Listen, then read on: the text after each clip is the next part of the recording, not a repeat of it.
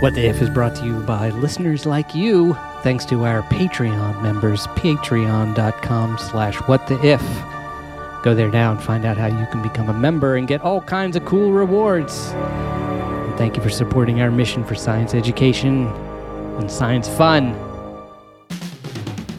Welcome and Happy New Year from What the If. The Mayan calendar wheel continues to spin. Matt, I don't think you're supposed to spin the Mayan calendar wheel. It looks a little heavy. It is frowned upon. It's also huge. If you go to Mexico City and you see sort of the originals, right, it's like 10 feet wide and probably weighs a few tons. Yeah. It's even bigger than the Wheel of Fortune. Excuse me. Well, yeah, it's an interesting question. Yeah, I could go on. I could go on about Wheel of Fortune, but I won't. I'm Philip Shane. Documentary filmmaker. Those were the lovely sonorous tones of Matt Stanley, professor at New York University, historian of science, and lapsed physicist. That's right, as we decided. Also with us, as always, almost as always, always a professor, not yet, Gabby Panisia, virologist at Rockefeller University. How are you, Gabby? Well, I'm writing my thesis, so that means I'm essentially banging my head against the table for 6 hours a day and then maybe writing a few hundred words. So, yeah, we'll see how I fare in the next few months. So, good, but frustrated, and my brain hurts. Oh, my goodness. Oh, my goodness. Well, yeah, we'll look forward to hearing more about that, and maybe we'll send you a helmet for 2024. That'll be part of the new Patreon merch. Yeah, new merch. Also with us this week, I'm so excited. We have a wonderful guest joining us from Texas, and it's C. Renee James. Good morning. Welcome. Do you go by C or Renee or James? Definitely, just C. C. I like C. No, actually, when I was in school, right, the computers couldn't handle something like that, and so I became Renee. Oh, no. Right? That's great. I got mailed to Renee, but now I go by Renee. Renee James. Yeah, and you are a professor at Sam Houston State University, and an author of some wonderful popular science books about astronomy and things. It's wonderful to have you here. Sam Houston University, for those who don't know, including myself, is in. Did I read in Huntsville? No. Huntsville, Texas. Yes. Huntsville, Texas. Yes. Yeah. Okay. Yes, not to be confused with Huntsville, Alabama. Right. Yeah. That's what it often is. Yeah. So it's got a lot of thematic similarities, right? So I can see how that would happen. Yeah. Right. So Huntsville, Alabama is where the NASA facility is, I think. That's where Werner von Braun was. So where in Texas is Huntsville, Texas? It's about an hour north of Houston. Okay. So, Houston is expanding like in every direction. Right. And it's almost got to the point where it's sort of absorbed Huntsville at this point. Oh, really? Yeah. Yeah. So Huntsville is like the local group or like a... it's like the Large Magellanic Cloud of Texas. That's what I was trying to say. Yeah. Thank you. So you have your latest book is this one. Am I correct? Your latest book is Things That Go Bump in the Universe. That's the most recent one. Tell us about that book for those who don't know. It is basically this seemingly random walk through all sorts of phenomena going on in the universe, like, obviously exploding stars. They are things that go bump in the universe, but then there's all sorts of things that collide and either give us like a really amazing visual show, or in some cases, no visual show whatsoever, but we can detect them anyway through these cool things called gravitational waves, where these collisions actually make space-time ripple. And then there's also pulsars, which are teeny tiny little objects about the size of a city that are spinning ridiculously fast and are ridiculously dense. So those are some things that are kind of bumping around in our universe. And it goes through like, how do we find these things in the first place? And what are they doing? And what can they teach us about what the universe is doing? Yeah, I should say it's really a wonderful book. It's super lively, and I love your sort of first person framing because we kind of follow your adventures going around learning about these things yourself and the people who work on it and the places where they do. So if you want to feel for what it's like to go do that kind of astronomy, it's really a terrific book. So. Yeah, that's awesome. Yeah, and we'll put the link is there in the show notes, so check that out. And Gabby, you could help us help the new listeners, and perhaps Renee. Renee is joining us for the first time. What has poor Renee stumbled upon, and what have the listeners stumbled upon? What's about to happen? Yeah. So on this show, whether you're ready for it or not, we pick one thing, our if, that we are going to change about the universe. Some fundamental property or a random part of existence that's now going to change. And so we follow the ramifications of that change outward as far as we can possibly go. And hopefully some cool science falls out. Maybe we've broken the universe along the way. We don't really know. Indeed. And it's a good way to end the week, I guess. The destruction of the universe. Just really pack it all up. Yeah, exactly.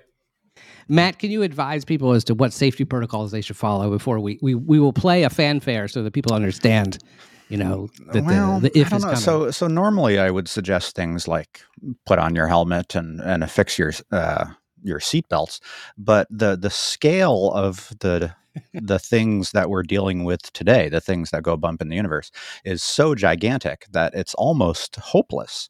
So I guess I would say hug your loved ones tight. Always good advice, but especially today, as we ask this week, we're going to ask, what the if? Gravitational waves. You love them, you hate them. What if you could hear gravitational waves? What in the world does that mean? If you don't know anything about gravitational waves, you're first of all saying, what the heck is a gravitational wave? Can I surf them? That's another question I'm going to have. What if we could hear gravitational waves? So Renee, usually what we do is we begin these thought experiments, and I like to remind people that this is how Einstein liked to learn, or like to do his own personal research, except I don't think he had theme music. So I think we've got one up on Einstein on that. Yeah. Can you imagine if Einstein sat down, at his little desk in his attic and played some music? He probably played the violin. Yeah, he played the violin and the piano sometimes to distract himself. Yeah. Oh, right. Very good. So we like to define our terms. So gravitational waves, first of all, Renee, can you help us understand a gravitational wave? What is a gravitational wave? All right. So speaking of Einstein, up making his own theme music, one of the many things that he realized about the universe as he was doing his thought experiments was that space and time are not like a fixed grid. Excuse me. Like, a piece of graph paper where every block is the same dimension. The things could stretch out or compress your little grid lines in space, right? And in space-time, for that matter, because it's all connected. And so it's like this really bizarre, multi-dimensional tapestry that you can deform. And the way to deform it is by having matter.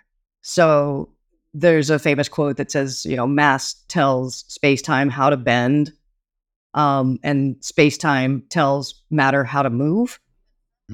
And from this, you can dispense with things like, Newton's law of universal gravitation, and then just look at the curvature of space-time, and that's the thing that makes things move the way they do. So once you have yourself like this fabric of space-time, this actual like entity there, that means that you can do things to it, right? If you've got a medium, which is not exactly what it is, but it kind of is. then you can make that medium vibrate. And so if you've got like, an incredibly concentrated pair of masses and they're doing something, say orbiting each other, what they do is they wind up making these ripples just wave out from where they're doing their orbiting. And those ripples, those places where the space-time is literally like expanding and compressing as it moves out at the speed of light, those are gravitational waves. And I've only ever seen one stupendously good example of like a demonstration of gravitational waves. And that was where somebody took like a drill and they had a big bar on the drill bit. So it was this bar that was perpendicular. And there were these two little smooth balls that were attached to either side of that, put it down on this stretchy piece of fabric, and then they turned on the drill, right? So you got these two little balls that are on the fabric that are going really, really fast around each other. And they turned on a strobe light. Right. And so you could actually see the wave pattern coming off this. And it was like, holy cow, that looks exactly like all the little animations of gravitational waves. It was a beautiful demo. So, and I wish I could remember who it was because I would totally give him credit. We'll look that up. Drill bit. Yeah. Gravitational waves. I'm sure it's easy. Exactly. Yeah. And don't try that at home. I'm just going to guess. I imagine it's a common Google search. Like if the first thing you type in is drill, they'll be like gravitational waves. Right. Is that what you're after? So, but in general, possibly you would say don't try to make gravitational waves at home, even though you are in some minuscule way. I mean, if you really try to make them big. So Matt, I never want to leave anyone behind, right? And so somebody just help them understand something that Renee was talking about there, that space is like, I always find the idea of a fabric to be difficult because it's a three-dimensional thing, right? So it's sort of like we're in it. Can we imagine we are like fish in an aquarium or something? And the water is like that. So, this is one of these things where our brains don't do well with higher dimensional stuff. So fabric is a metaphor, and of course, fabric is two-dimensional. But we're talking about space-time, which is four-dimensional. But fabric has properties that help us understand what's going on with four dimensions. So, like fabric is continuous, right? So if I pull on the fabric here, then eventually it affects the fabric over here, and fabric can be curved and stretched. So this is a helpful analogy for thinking about what's going on on a larger scale in the universe. Right. So Renee, we've got things spinning and they're making ripples. Is there something in the universe that's spinning and making these ripples? There's all sorts of things in the universe that are doing this. So you've got like individual objects that could be doing this, and one of those could be a neutron star, which is an object that, if you had a teaspoon of it, it would weigh as much as a mountain. So they're ridiculously dense. And because they're ridiculously dense, they actually put a really big dent in space-time. I mean, they really stretch out the grid lines. And then this is one of the things that just blew me away. For the most part, they're incredibly spherical. And so if you have a rotating sphere, that doesn't have any other interesting properties to it, it's not going to be generating gravitational waves because it's perfectly symmetric. But if you have any kind of deformation at all on your spinning pulsar, then you could get gravitational waves from it because maybe you've got a little outcropping, right? And the outcropping for something like this is something in the order of a centimeter. Oh, wow! So it's how far across would a neutron star be generally? Okay, so your basic neutron star is 20-ish kilometers so like across. The size of Manhattan, but roughly, but perfectly, but so and so now you've got this centimeter tall thing in the crust, and that could create the gravitational That's waves. great. So that 1 centimeter deformation is enough to ruin the whole thing. Like you're running the New York Marathon and somebody says, no, you got to go 1 centimeter more. And then you flip over the table and you're like, forget it. Everything was fine until that centimeter happened. No, not another centimeter. Yeah, no, that when I found that one out, I just kind of went blink, blink. That's no. I mean, I've got undulations bigger than that in my floor, right? And for this to become a thing that could create the gravitational waves with a wavelength of how long it takes this thing to go around, right? So I just actually expressed a wavelength in time, which is dumb, but like, you know, say you've got this thing whipping around 60 times a second. So you would get a gravitational wave signal that was 60 hertz. Okay. Oh, that's cool. So 60 of these would pass you a second. That's wild.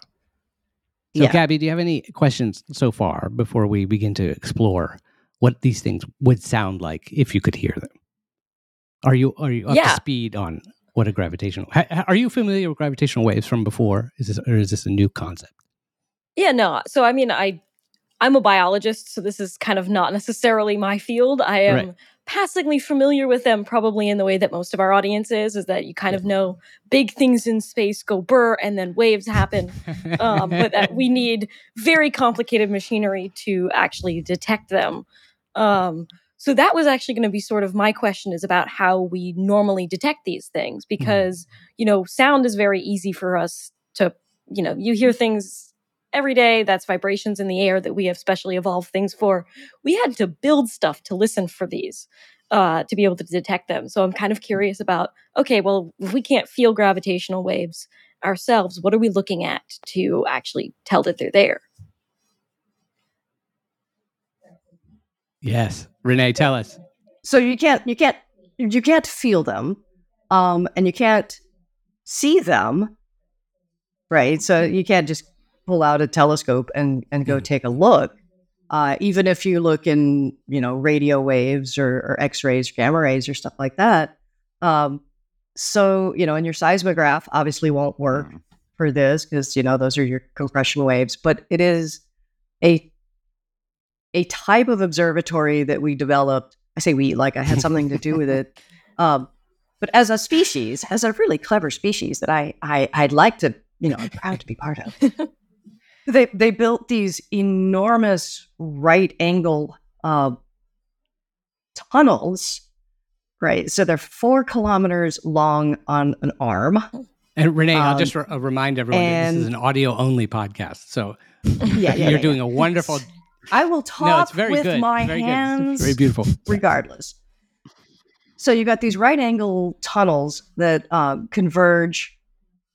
And at their point where they converge, you've got a laser signal that goes out, and then it splits up into 2 laser signals, and each of those 2 pieces of the laser goes zipping down the 4 kilometer long tunnels, which have been completely evacuated because you cannot have, you know, any spare atoms that each mess tunnel things is 4 up. kilometers.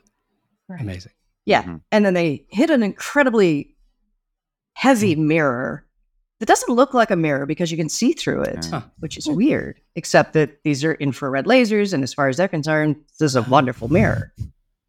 And so they bounce off that, and then they come back. And if nothing has happened to the length of either arm, then the 2 laser beams will come back, and they'll be, you know, the waves of the lasers will be in phase. They'll basically have the exact same profile that they had when they left. But you know, if you get waves that start to interact, and, you know, this is stuff that a lot of people get into in like middle school, high school science, where they explore what happens when you have waves that are maybe out of phase. That sometimes they'll add up and you get a bigger wave, and sometimes they'll cancel out. You get a much smaller little wave profile there. And so the basic idea is super simple. If a gravitational wave has wandered into our area, or rather zipped through our area at light speed, right? And made one of these arms a little bit longer or shorter then the profile of the laser beam when it has hit the mirror and come back will be slightly off. And, you know, it's not just going to be like a gravitational wave that'll come rolling through. You've got, you know, a fairly continuous signal from, you know, some event. And it'll last for some short period of time. And so you can watch, you know, over time, what has happened to your combined laser beam when it gets back to the starting point. So that's how we detect these things. So just on that, a clarification on this. I think that when you say, so I know there's a laser goes down each arm and it comes back, and then the two lasers interact with each other. And when you say, for instance, can we say that basically what happens is if a gravitational wave passes through, that the light that you're looking at, the combined light that comes from those two lasers interacting with each other, gets brighter and dimmer or changes color? It's not going to change color. It's going to change intensity. So it'll get brighter or dimmer. Yeah. So you see this light, right? So the light sort of basically, you know, for those who aren't familiar with waves and things like that, they might imagine that basically what happens is if you were an astronomer at one of these, this is very simplifying, but like if you're an astronomer at this observatory, which I think is called LIGO, right? Yeah. Right. And so you're looking at a laser, you're looking at a light that is coming from two lasers shining on the same spot. And if a gravitational wave passes through you and the entire observatory, that little light you're looking at is going to blink a little bit. It's going to get brighter and dimmer, brighter and dimmer, brighter and dimmer in relation to the waves passing through. And yeah, and the frequency of that brightening and dimming is going to change, and it's going to tell you something about the properties of the thing that created the waves, the original gravitational waves. And so it might go like brighter, dimmer, brighter, dimmer, brighter, dimmer. Yeah. And brighter, dimmer, brighter, dimmer. And then eventually it'll just be like, done. We're done. The thing has collided, and now it's not doing anything really anymore. And that wave coming through also, just to be clear, was moving not just the observatory or just these lasers, but basically not just even the entire Earth, but all of space-time that we are in was getting bigger and smaller, was being stretched in and out. Yes, it's literally stretching and compressing everything, you know, in its path. Right. So now, if we could hear such a thing, it's fun that you just did that audio analogy there. So our question, our if for today was, what if we could hear gravitational waves, which are basically ripples traveling through space-time? And so as they pass through us, what in the world would that mean if we could hear them? Yeah, we could hear them. Yeah. And we would have to have like some stupendously good hearing. Right. But just for grins. So there's all sorts of sources that can make gravitational waves. I mentioned the pulsar, like an individual pulsar, if it's spinning and it has like a small deformation on its surface, then you get gravitational waves at whatever frequency that pulsar is spinning. And there are pulsars that are spinning hundreds of times a second, which is crazy. You know, like I just want everybody to stop for a moment and imagine a thing that weighs 500,000 times as much as the planet you live on and is smaller than your city. And it's spinning faster than your kitchen blender will, you know, the blade in there is spinning. Wow, think of the mocktail you could make with that. Seriously. Kind of blender. Yeah. Shaken, not stirred. No, I told you not stirred. But okay, I mean, every now and then, you know, it's one thing to be writing about it and talking to people, and you know, they're talking very just sort of detached about, you know, it's blah blah blah, it's a pulsar, it's a thing, it's a neutron star, it does it. And every now and then you just sit back and go like, geez, that's insane. You know, that is next level weirdness. But pulsars, like at this point in astronomical history, they're, you know, like, we kind of got a lot of that figured out, and we expect to see lots of them. And I'm just like, really? How did we come to this? But anyway, imagine the thing is zipping around. The fastest one that we know about is like a bit over 700 times a second. And so that's unacceptable. It is. It really is. It's just, and it doesn't fly apart. That's the thing. That's one of the first clues that they were like, we have to have a really dense thing here because somehow it's still there. But it does put a handy limit on how fast they can spin around. Like they can't go faster than about 1,500 times a second. So you're never going to get a gravitational wave signal from a pulsar that's more than 1,500 hertz. And I'm not sure what the note is for 1,500 hertz, but 700-ish is still on your keyboard, right? It's still on your piano. And if I remember correctly, it's about 1.5 octaves above middle C. So, it's a high-ish note, but it's not like an obnoxiously high note. But it does sound a bit like a bee buzzing. So it'd be sort of thing.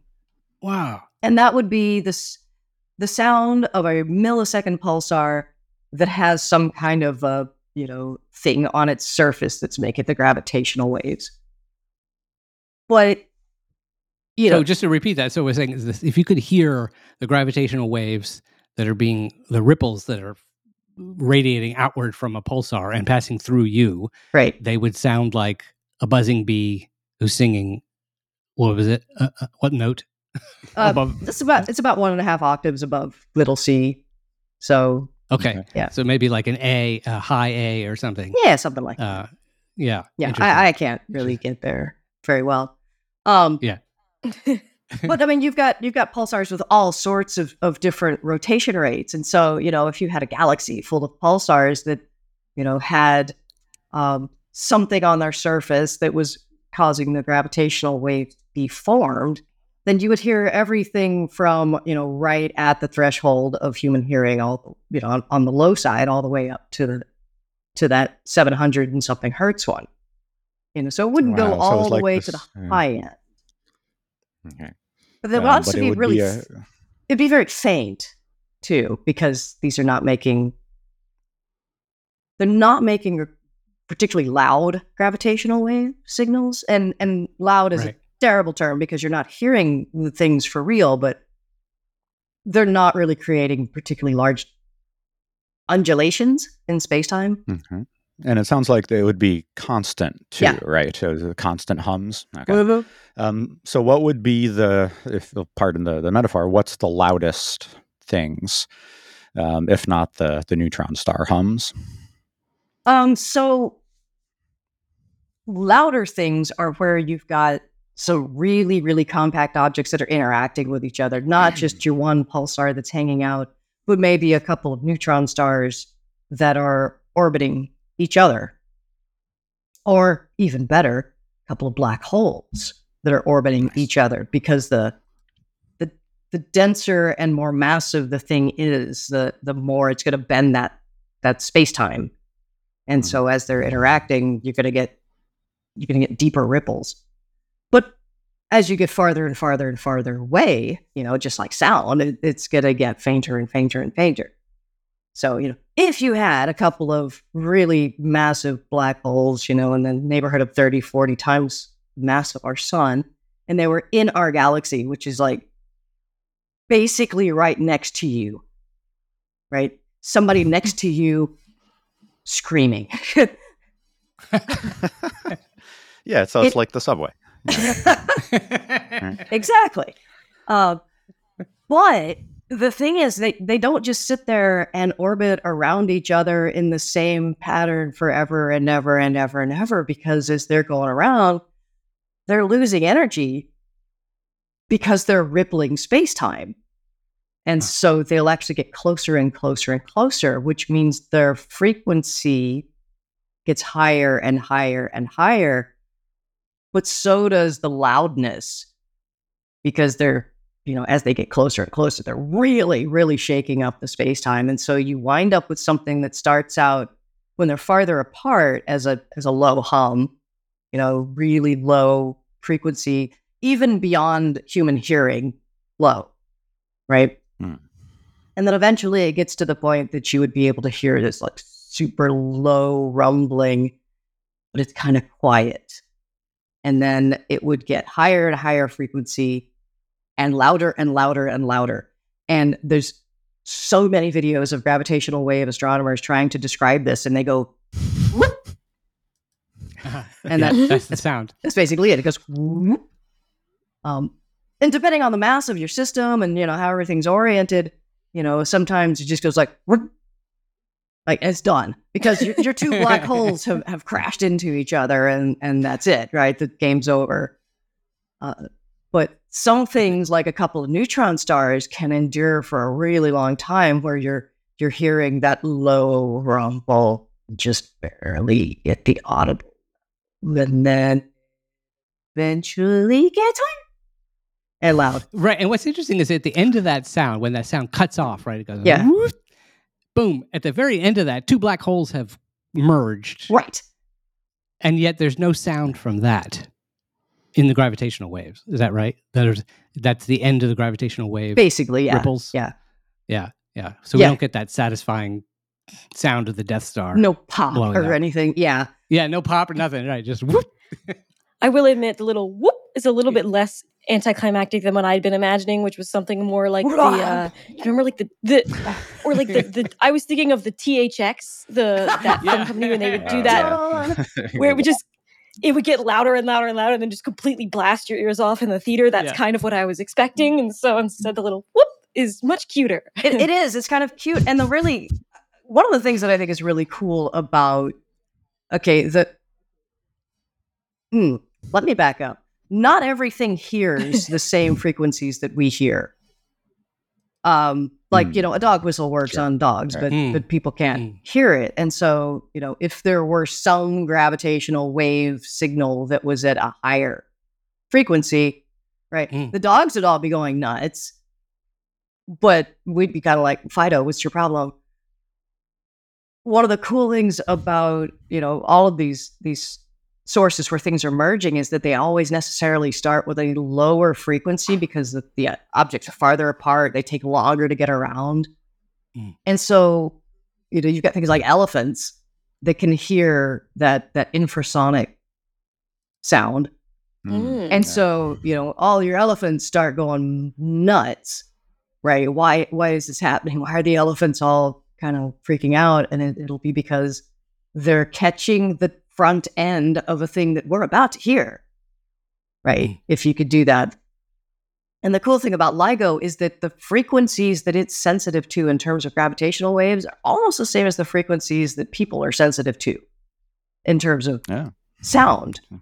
That means it's pretty close to spot on there. And it's just like, it's easy to sonify these things. They sound not that interesting. Like I said, most of them are like,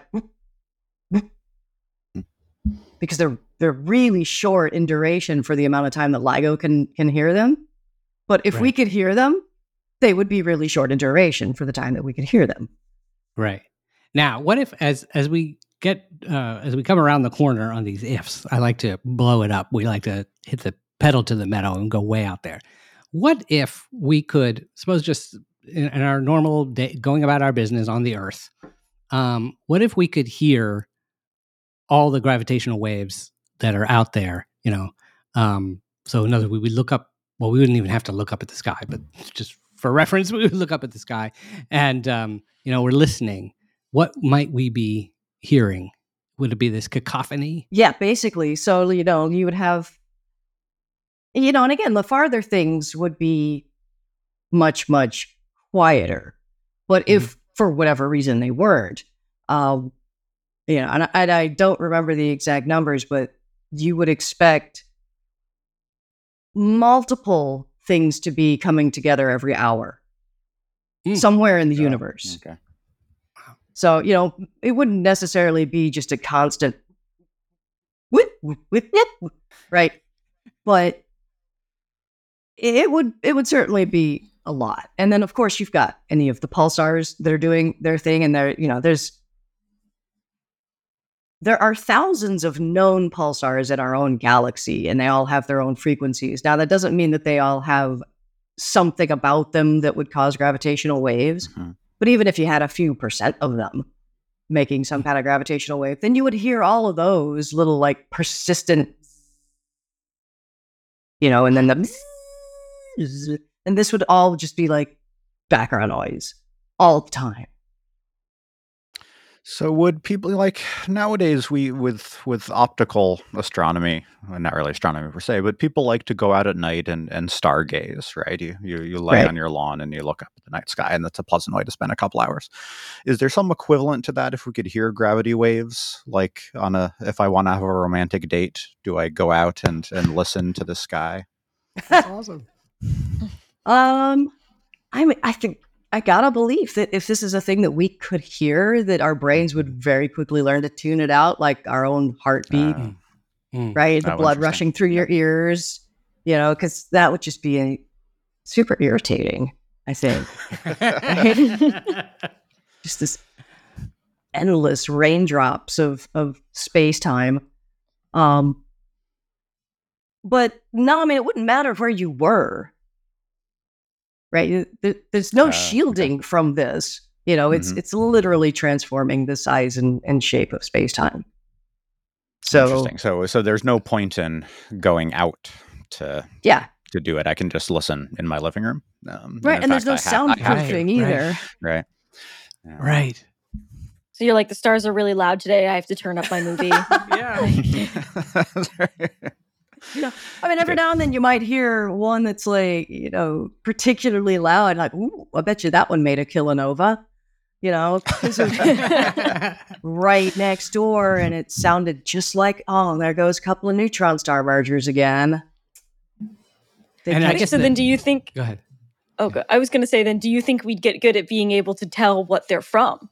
Oh, probably be like bird calls at that point, right? Walk outside, mockingbird. Except you wouldn't have to walk outside, right? It's just endless everywhere. That's really wild. So maybe is it like, I don't know, I wonder, when our cats go crazy, like in the middle of the night and start running around, is it possible that they're hearing, kilonovas? Is that what's going on? I'm 99% sure they're definitely hearing something, but I think it's in a different universe. Like, all right, not even black hole mergers. Black holes colliding in a different universe. So, and they just want to. And that is the gravity that they tap into, right? When they're on the bed, and they get and they become unmovable. Yeah, exactly. Yeah, they are. And then when their particular black hole collides with another one, that's when they go nuts. That was my favorite black hole. I can go find another one. It's got to be over here somewhere. Now, as a way to help people understand, it strikes me as another way to understand what these gravitational waves are like, perhaps, or how they might feel, if not sound. It strikes me, when you talk about animals, that animals sense earthquakes before we do, right? They suddenly start, like you mentioned, the elephants or whatever. It's like they feel these incredibly low waves before we can feel or hear anything. It seems like gravitational waves are essentially quakes in space-time. Is that right? Sort of. Sure, we'll go with that. Assuming that, well, like an earthquake, when two land masses,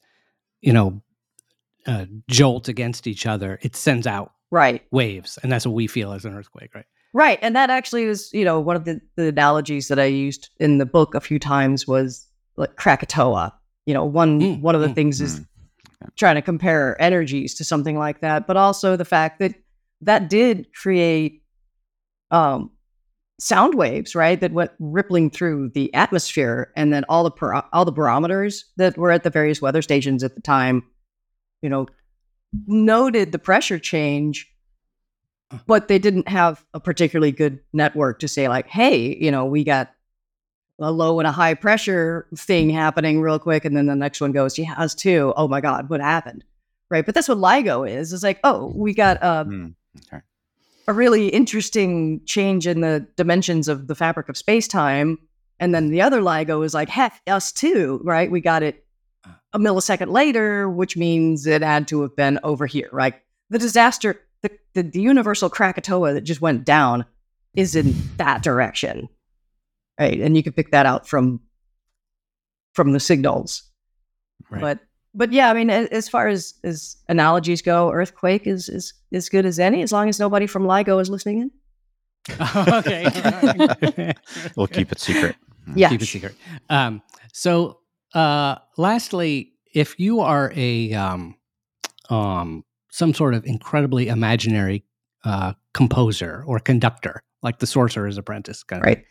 and you could create music using all of these, using gravitational waves, what might you do? What might your band have to be comprised of, or what instruments do you have in your percussion, your extraordinary percussion section?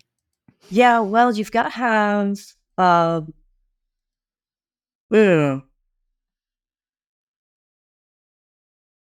so I'm thinking, like, if you had your big drum like a floor tom or something, and you strike that, and then you just put more pressure on it. It makes it go like whoop.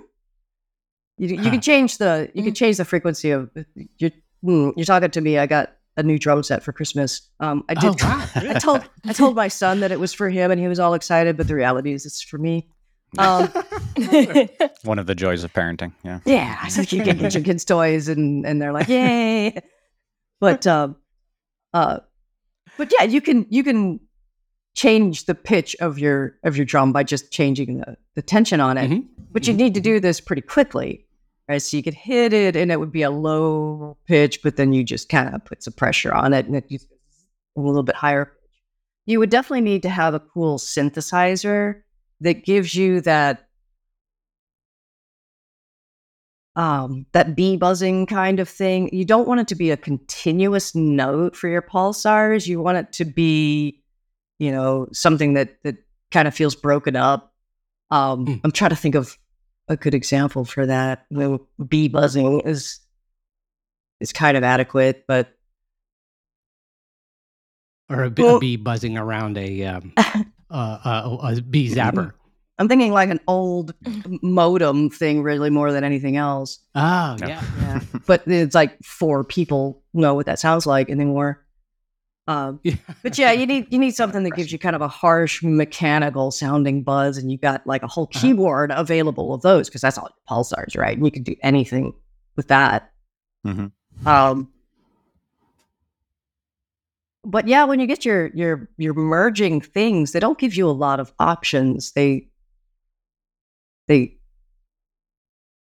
crescendo and glissando up the scale very quickly, right? Yeah. So you got to have something, maybe a slide whistle. Or those metal plates. Oh, my slide whistle, exactly. Basically, when you were talking about what the sky would sound like, that's what I was imagining. It's this endless, relentless choirs of angels with slide whistles. Oh, that's what they really sound like. Yeah. Gabby, do you have any last questions? No, the comment about the slide whistle is really just making me feel bad for my mother, who did once make the terrible mistake of allowing my dad to buy me a slide whistle, and then I tortured both of them with it relentlessly. Yeah, that's all I'm thinking of right now. The choir of angels with slide whistles, and me running around my house as a child tormenting my parents. Well, just you were just prescient, right? You knew that this was going to be a thing at some point, and that it would be a wonderful analogy for gravitational wave signals. Yeah, I'll tell them that later on today when I see them, that this was actually all training, and so it was all worth it completely. Yeah. Then they'll say to you, "We knew that. That's why we bought it for you." Yeah, we just knew. Matt, any final questions, mysteries that remain for you? Or well, I'm wondering, would we? Presumably because we have people who are good at listening to music and people who are not good at listening to music. Would we have people who are really good at hearing gravitational waves, and would they be like professional listeners? They'd sit there and the astronomers would wait around until Sally says, "Oh, that was one. There goes one." Yeah. You could have somebody that had like perfect pitch. Yes. That sounded like a 20 solar mass black hole and a 10 solar mass black hole with an inclination of this and an eccentricity of this. Sounded like it was about 1.3 billion light years away. Yeah. That would be fantastic. Yeah. Awesome. Acoustic astronomy. Acoustic astronomy. I think there that'd be you kind of go. cool. Yeah. Renee, my last question for you is, I know that just very recently there was talk in the news, I believe, about that they discovered the gravitational wave background.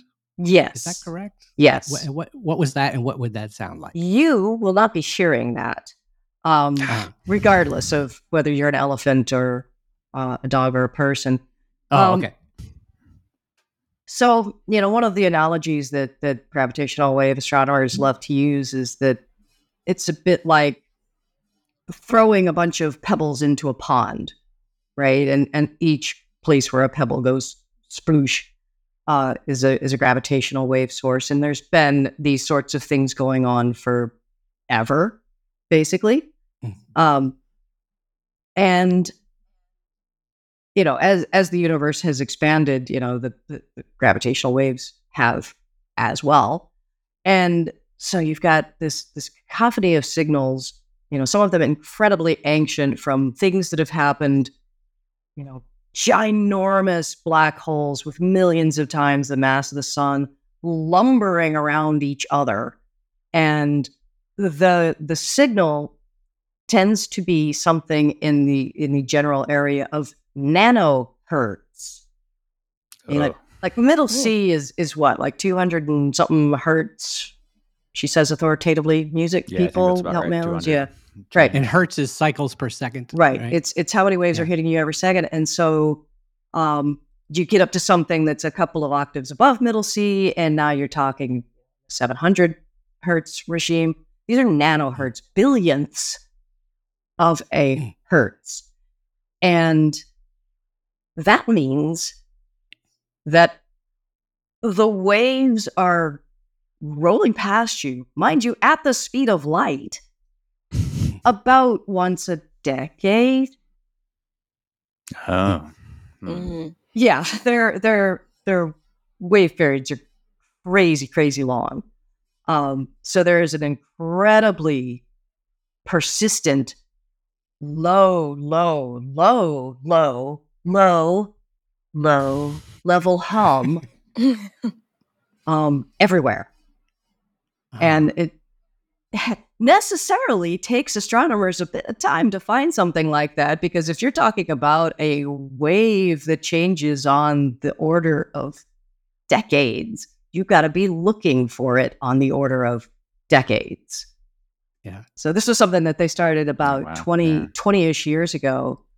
And, finally they're like, yes, we are more confident that we have seen a signal.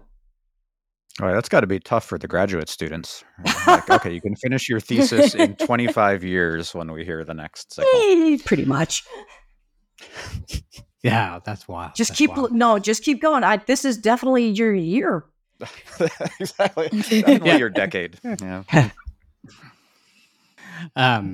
So thank you, Renee. This has been really fast, really mind-opening and ear-opening, and I love and makes gravitational waves are already fascinating, but this really, it's such a visceral thing to imagine what they would sound like, and even just what the sky sounds like. Can I toss in a quick plug? Not Please. For anybody individually, but the sonification of astronomical signals, like you take a gravitational wave signal and make it to the, and you take a pulsar signal and you make it into the, and there's just so many other things that you can sonify, has really made astronomy a lot more accessible to people that may be visually impaired. And so you can get a very good feel for what this object is doing by listening to the signal. And there's just a whole army of astronomers working to sonify the data so that, it doesn't have to be visual. Not that gravitational wave signals are visual anyway, but, these sorts of things like pulsars and supernovae and, various nebulae out there that they sonify to give you an idea of intensities and such. So yes, it's a really cool feel all the way around. That is cool. You reminded me of one of the people I've always been most fascinated by. I think his name is Kent Cullers. Is that his name? He's an astronomer. So in Contact, right. in the movie Contact, Jimmy Smits plays a character, and he's a blind blind astronomer. Right. So it's okay because it's radio astronomy, and actually he's a computer expert. But when I saw the movie, I thought, oh, that's so cheesy, that idea. Oh, of course, there's a blind radio astronomer. But then I learned, no, he's based on a real person. And then I was at a conference once at Harvard or something, a SETI conference, and he was there, the astronomer Kent Cullers, and he got up and he had a tape recorder, and he played tape of radio astronomy signals that he had, he has to transpose that, I guess, into some frequency that you could hear. But he said, here's what a pulsar sounds like, and here's what it sounds like. Really cool. It really is, and like I said, it helps you perceive it in an entirely different way, and you go, oh, this looks like a dot, but this is what that dot's doing. Yeah. Very cool. Well, thank you, Renee. The book, your latest book, The Things That Go Bump in the Universe, and I'll put a link to that in the show notes. It's available everywhere. It's from Johns Hopkins Press. Is there anything else you'd like to plug, Renee? Anything of yours? Are you giving any talks or anything? Or nightclub acts? Will you be? Are you in a band with your drums? I just did a sort of a charity gig doing some Metallica over the weekend, but no way. Yeah. Might actually not for probably another 10 weeks or so. We're working out a new set. I do have a talk coming up at the Texas Astronomical Society in Dallas at the end of February. Okay. Sure. It's a Friday. It's the last one in February, and I don't know the exact date. 26th, she says authoritatively. No, maybe not. Anyway, you can get a calendar and look at that. It is the 26th. You're correct. Oh, sweet. Yeah. Sometimes you get things right. Yeah. So, and I can recommend, your classes. Clearly, C. Renee James is the coolest professor at Sam Houston University. And I'm sure the members of Metallica would endorse that as well. I'm sure they would. I'm sure they would. Gabby, is there anything you'd like to plug? Alas, I am unplugged. Unplugged for the new year. Got the acoustic. Yeah. Yeah. Very nice. Matt, plug? No, I'm not doing anything interesting for a while. Just my constitutional responsibilities here. Oh, indeed. It is written in the Constitution that you... That is correct. It's an obscure passage in the Constitution. Yeah. Exactly. No one could make sense of until 1975. Yeah, the 125th Amendment. Matt Stanley will. Fantastic. I'll just plug again the book. Things That Go Bump in the Universe was fantastic. Thank you, Renee, for coming. Listeners, if you have ideas for a show that you'd like to hear, either just the topic, or if you have an idea for if your imagination runs wild, you can always let us know. Just go to whattheif.com and hit contact and let us know, or email us feedback@whattheif.com. And as always, a big shout out to our Patreon supporters. Thank you all. As we go into a new year, your support continues to be welcome. And Patreon members only get a special bonus episode or bonus extended after show party discussions, which we'll be recording with Renee. We'll be talking to Renee a little bit more about gravitational waves and some other things, maybe things that go on in Texas that we don't know about. It's always fun. I'm always interested in hearing about that. I assume the gravitational waves are bigger in Texas as everything else. Absolutely. They get magnified somehow. Yeah, exactly. So thank you again, Patreon supporters. If you don't know what Patreon is, or you just want to check them out, you've heard me mention it a million times and you're like, what in the world is that? Patreon.com/whattheif, and find out all the cool merch you can get and other bonus features like your extended episodes just for Patreon members at patreon.com/whattheif. Gabby, would you help us explain why we have what we have to do right now, and as we begin our closing ceremonies? Yes. So we have a ritual to close everything out and return the universe back to its state of not exactly silence, but at least not gravitational-based noise, in which we all shout the name of the show together in unison. So, if you will join me, we must bring the universe back together as we shout, What the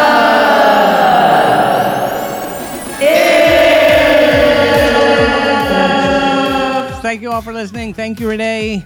Shout out to anyone else listening to our Gravitational Wave podcast. We're going to start broadcasting our podcast in gravitational waves. We'll see how that goes. I'm sure it'll be fine. Thank you all. We'll see you next week.